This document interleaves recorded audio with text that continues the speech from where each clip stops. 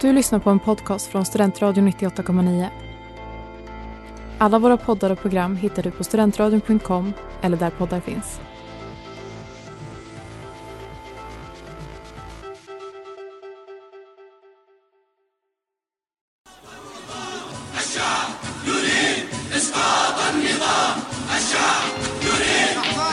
In the field of human conflict, but so much owed by so many to so few.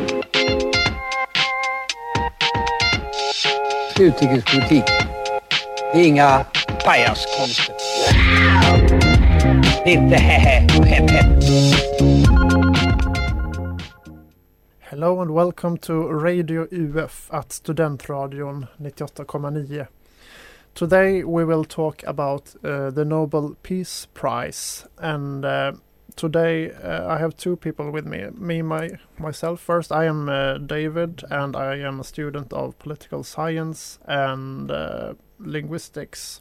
My name is Sara, and I am studying peace and conflict studies here at Uppsala University. And today we have a guest with us also. Hey everyone, my name is Anastasia Khardikova. I'm from Ukraine, and I'm soon to be graduate student of Uppsala University of Masters Digital Media and Society. Yeah, thank you. And we are very grateful to have you here today, Anastasia. But we will start with a song, and after that we will go more into the nitty-gritty of this year's Peace Prize. Yeah, we will be right back.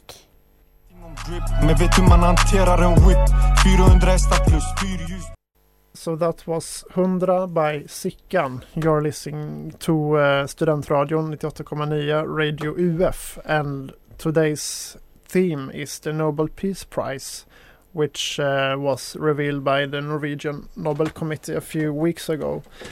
And as you know, the Nobel Peace Prize is a bit different because all the other prizes are awarded by organizations in Sweden. But because Sweden and Norway were in a union 100 years ago when Alfred Nobel started this prize, as a sign of gratitude to our brother people, Norway will give the Peace Prize, which is a bit convenient also for Sweden because it's usually the most controversial prize of all the Nobel Prizes. And the process works like this. There are 9 categories of people that can nominate prize winners. For example, heads of state, previous winners.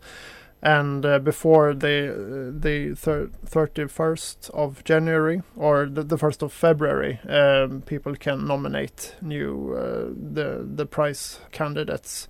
And usually they get 200 nominations, and then they shortlist 20 or 30 potential winners, and then they announce the winner in the Friday of the Nobel week when they reveal who won. But I believe this year they made an exception to the deadline rule because the war in Ukraine started after the deadline. Yeah, and to guide us forward, I have actually prepared a little quiz for you two, David and Anastasia.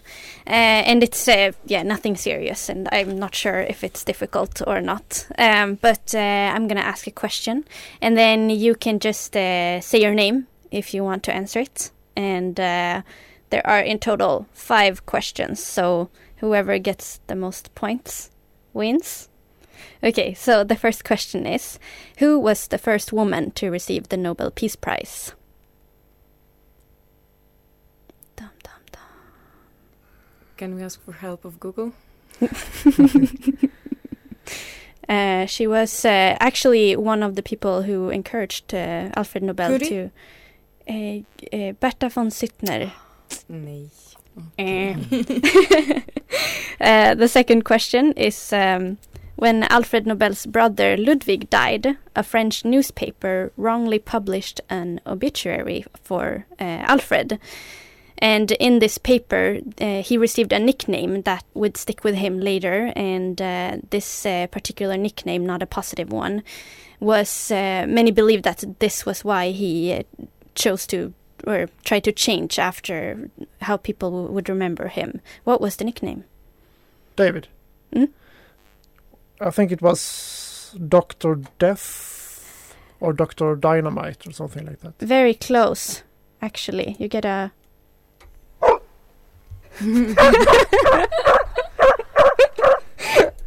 Dr. That's Killer. what happens when you answer correct. Uh-huh. But yeah, almost right. But it was a Merchant of Death. Ooh. Yeah, so that's why it's said that he wanted to change how people remembered him. We will continue with the quiz and my poorly handling of the technical stuff after the break.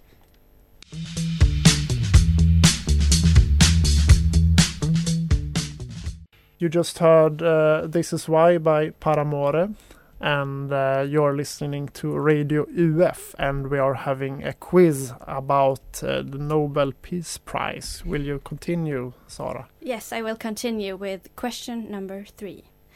So, in 1973, this U.S. Secretary of State was awarded the Nobel Peace Prize, but this nomination was so controversial that 2 members of the prize committee resigned. Who was the winner? Think about what happened in 1973. Is it related to the Vietnam War? Yes. I don't know. Okay. It's Henry Kissinger. I was going to say Kissinger. But yeah, he was won the prize because he was negotiating the ceasefire in Vietnam. But it was very controversial, among other things, because he had ordered bombings of Hanoi while he was conducting these peace negotiations. And he was supposed to share the prize with his North Vietnamese chief negotiator, Le Duc Tho, but he refused to accept it. So yeah. All right, question number 4. What metal is the prize made out of? Swedish kroner. Anastasia. Like, you mean what material? Yeah. Or Metal. I heard medal. Okay. What metal is the medal made of? David. Gold. Oh yeah, gold. You were first. Anastasia. Okay. Yay! My dog's in here. Thank you. Also, if you're wondering why there's a dog sound, it's just that I couldn't find the right jingle for it. So I'll just take what I can get. Okay, final question. Nominations for the Peace Prize can only be made for people who are alive. And in 1948, the committee considered a certain very famous peace activist advocating for non-violence in a particular independence campaign. But this person died only 2 days before the prize was due and was thus disqualified. Who was the nominee? David. Yeah. Was it Mahatma Gandhi? I also was thinking about it. No, he got the dogs. All right, very good. Well done. Very good. Great job. Contestants. Yay. All We're right. gonna know celebrate who- that it's over now. Whom did they give it to instead? They actually cancelled the prize that year because they Oh. said there's no one. Who deserves it. Yeah, very interesting. But he had also been nominated many times before, and they were, not. They had. I don't know if they had decided to give it to him that year, but they were. They were considering it at least. But yeah, and then they considered giving it to him posthumously. But then that was, against their rules, so they didn't. So if you want to get a prize, try not to die too early. Well, it's hard if you're in Ukraine. All right, we will be back after the break. Sometimes it seems we're all going crazy in the thick of it all. You just heard Thick of the Honey by Phaser Days. And you're listening to Radio UF at Studentradion 98,9. And today we are talking about the Nobel Peace Prize. As you might know, this year's prize was awarded to one individual and 2 organizations. The person was Ales Bialyatsky, a Belarusian human rights activist, and Memorial, a human rights organization in Russia, and to the Center for Civil Liberties in Ukraine, Centr Hromadянських Свобод. What do you think about my pronunciation, Anastasia? Honestly, it's super cute. I just love it. Thank you. But what did you think when you heard that this organization won the Nobel Peace Prize? Honestly, I think it's so great that, first of all, Ukrainian organization got spotlighted by Nobel Prize.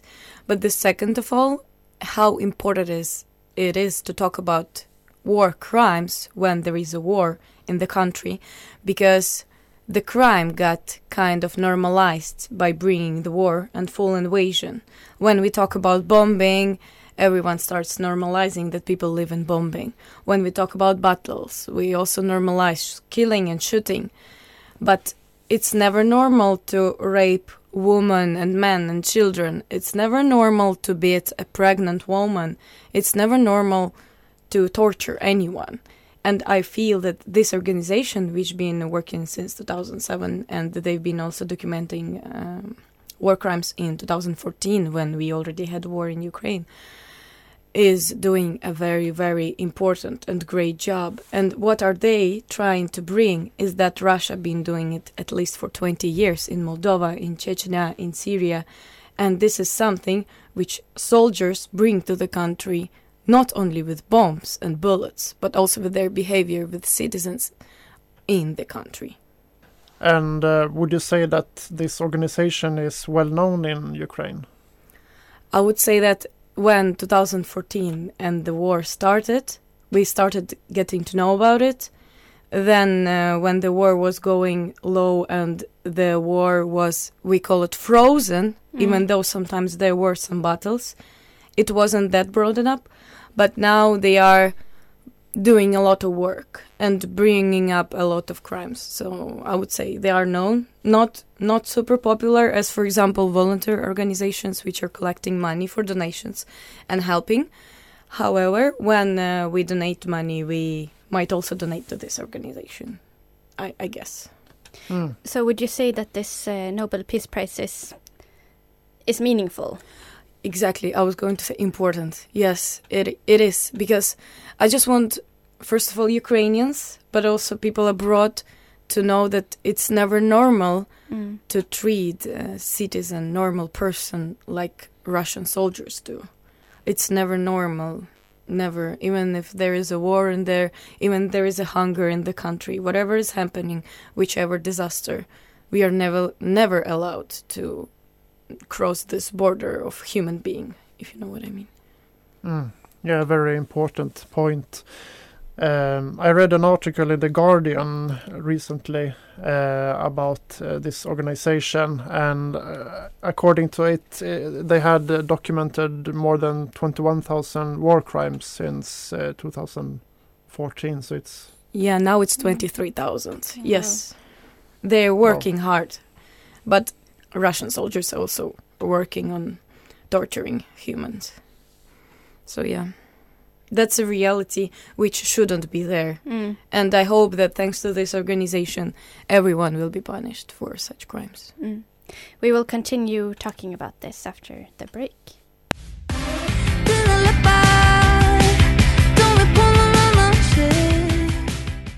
Yes, you heard Jag vill inte vara by Hemliga klubben. You're listening to Radio UF at Studentradion 98,9, and we are talking about the Nobel Peace Prize. And we just heard Anastasia, who is from Ukraine, explaining about the Center for Civil Liberties and its role in Ukrainian society.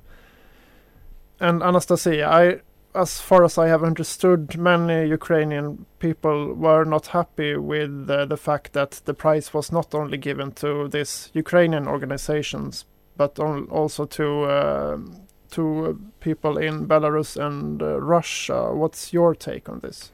So my main thought is that when we talk about cancel culture of Russia, which is sanctions right now, and we are trying to make Russia not that influential in our life and in the world, we talk about cancel culture.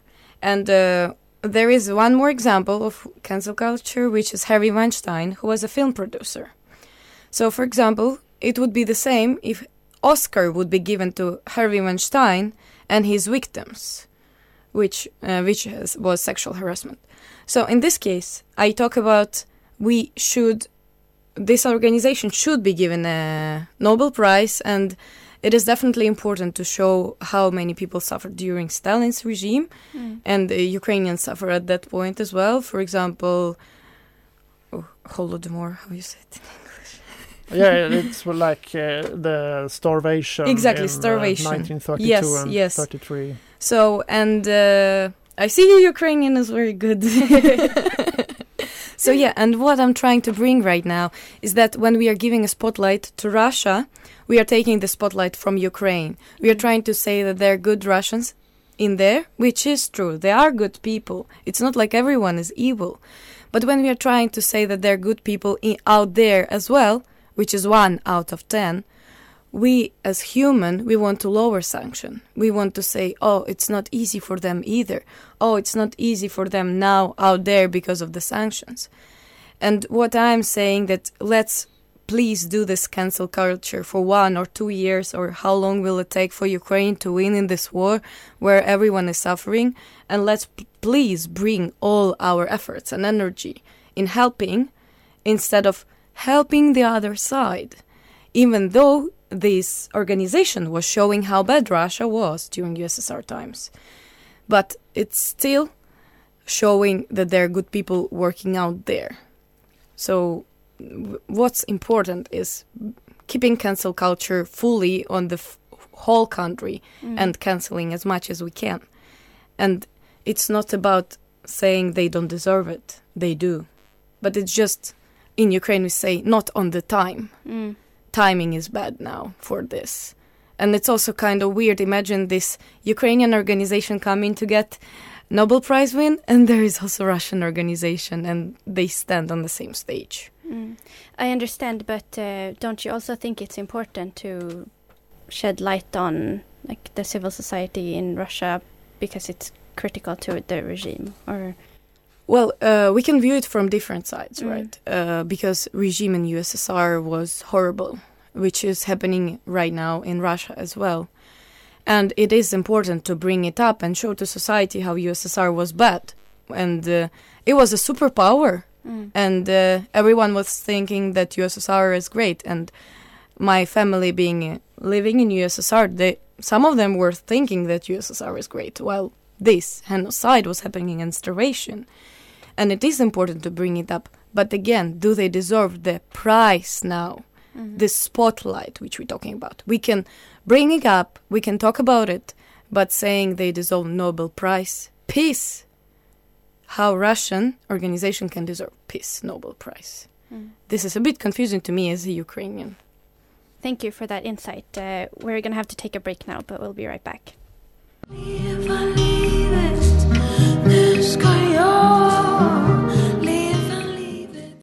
You just heard Leva livet by Cleo, Sabina Dumba and Amanda Bergman. And you're listening to Radio UF at Studentradion 98,9.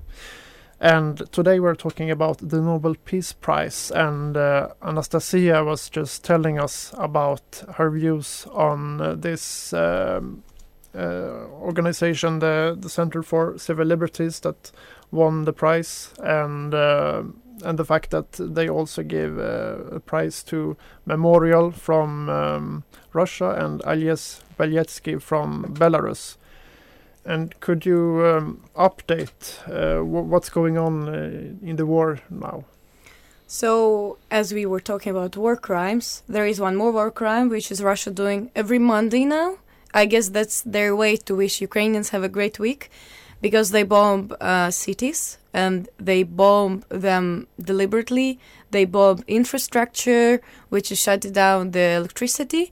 And actually, electricity is connected to a water supply, which is a water system in Ukraine. So they shut down electricity and water pumps, so people can't go to work, people can't do anything. Even basic having a shower is not available anymore. For instance, I started my day by reading the message from my father, who lives in Kharkiv, which been bombed since the beginning of the war.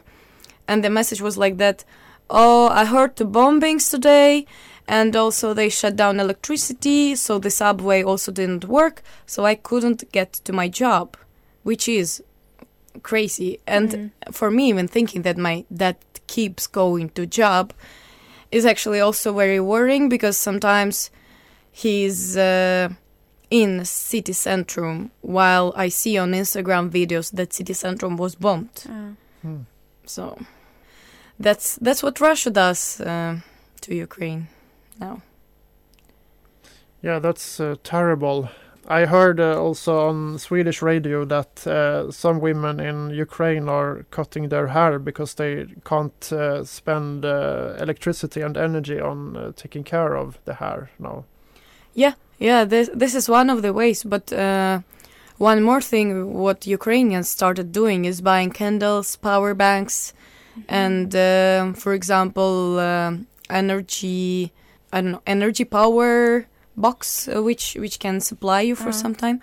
And I even have a friend who prepared a backpack for nuclear case. Like, he has a mask, he had put a basket for his cat.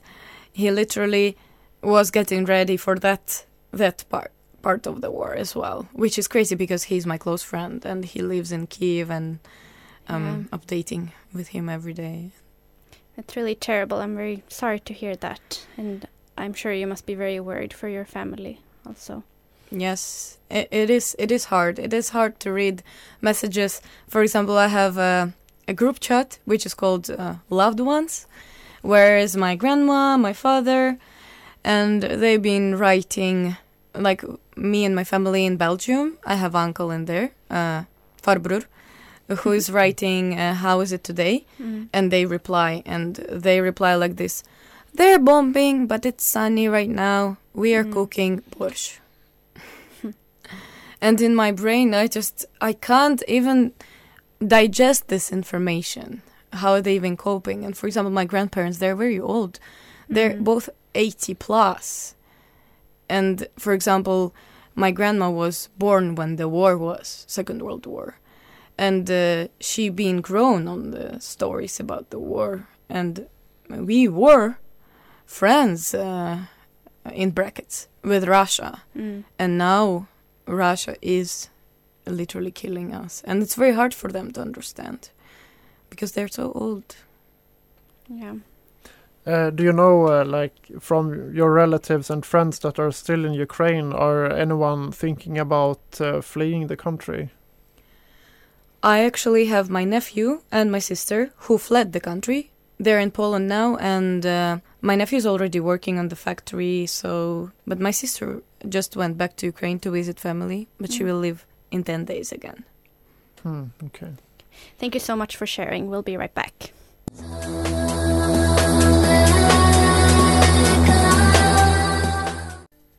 You just heard Water by Bicep and Clara Lassan, and you're listening to Radio UF at Studentradion 98,9. And today we're talking about the Nobel Peace Prize, and more specifically about the Center for Civil Liberties, which won the prize and which is a Ukrainian organization.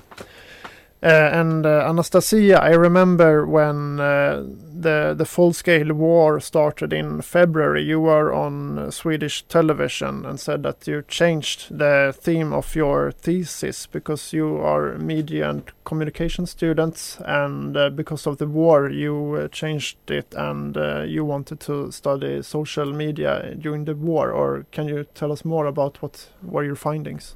Yeah, exactly. When the war just started, I couldn't think about anything else but the war. And if my thesis before was about digital media addiction, I switched it to digital media activism among Ukrainians. And my main focus was on Instagram stories because people were the most active out there. And I collected the data from the users who were connected with the Kharkiv city, which city I am from. So what I noticed before the data collection, actually during my observation, I found out that everyone became a digital media activism. activist, sorry. And I was very surprised with this after understanding that it's our new normal. Because for me, I was also posting only about the war. I was reposting everything what people were posting out there. Like, for example, any information about evacuation, any information about humanitarian help. Meanwhile, memes about Russia. Meanwhile, memes about Ukraine or the world or Zelensky, how he is strong, or the news in Ukraine. So, like, our content became only digital media activism content. And which is also interesting is that I found one more, let's say, type of activism. Like, if before it was noticed as awareness, online facilitation of offline action, for example, protests, which was used during Maidan in Ukraine as well. And there is one more online action, for example, the petitions or banning someone. We were canceling Nestlé at the beginning when Nestlé was still working in Russia, and we were saying that you're supporting terrorism. And the new category which I found is connectivity. It's emotional connectivity when we post memes, when we post some cute picture or a cute drawing of a baby walking with a dad and having a backpack in the form of house, which shows refugees. So, or for example, a picture of a person grown up dressed up as a bunny hugging a small baby on a subway station in Ukraine, because children were living in subway station as well. And this people who worked as we call animators during the birthdays celebrations, they were coming to subway station just to cheer up babies.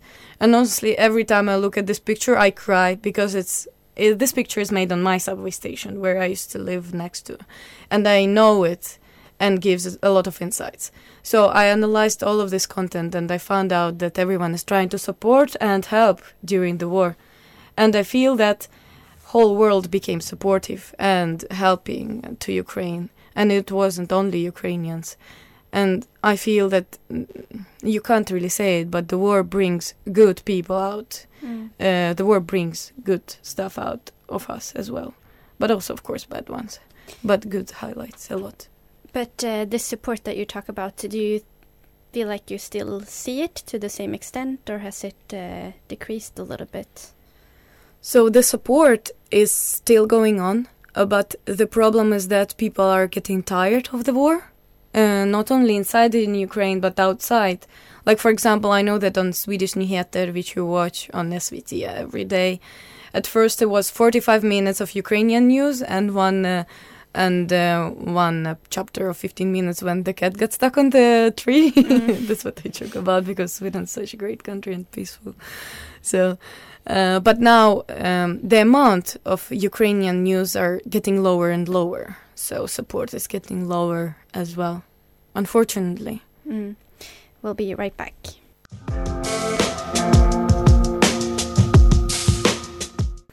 You just heard a song which was called Show Me Love by Bave. Sorry, and you're listening to Radio UF at Studentradion 98,9. And we are talking about the Nobel Peace Prize and about the Ukrainian winner of the prize. And with us also today is our guest Anastasia. And as a last question, could you say what can people do to keep supporting Ukraine in this effort? Yeah, I actually never say that people can only donate, for example, because I understand we are talking on radio now, and UF is a student organization, and all my friends are students, for example. So I can't really encourage them only to donate. But I always say you can make one repost, you can come to one protest, or you can give one hug to one Ukrainian which you know, or send them a message to check how they are out there. And I believe that support can be shown in different ways. And it is important to every Ukrainian, honestly, to be acknowledged now. Like, even if you meet one Ukrainian and you say, I'm so sorry what is happening, I hope Ukraine will win soon. Honestly, to me, it means a lot. When someone is reaching me out I hope your family is good. I hope your family will be fine. It is important. If someone thinks that words doesn't mean anything, they mean a lot. So keep supporting Ukraine, keep standing, even doing one post is already great for us. And we are really thankful for everything Swedish people especially were doing for us. Thank you for sharing that. Now we're gonna do our last song.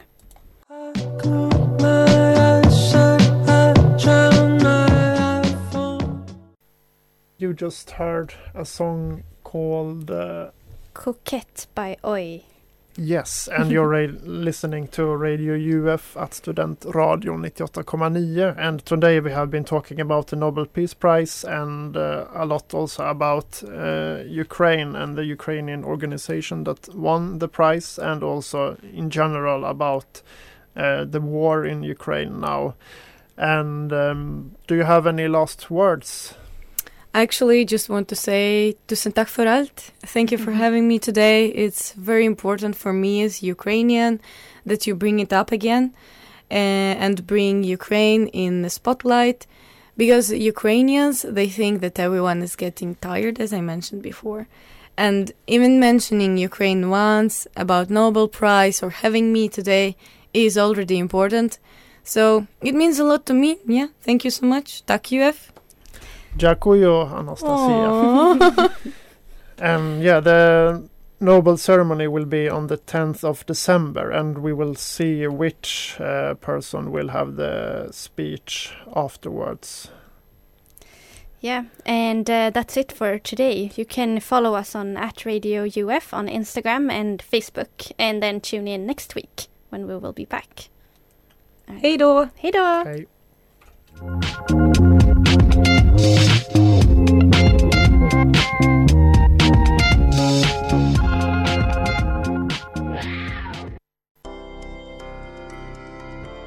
Du har lyssnat på en podcast från Studentradion 98,9.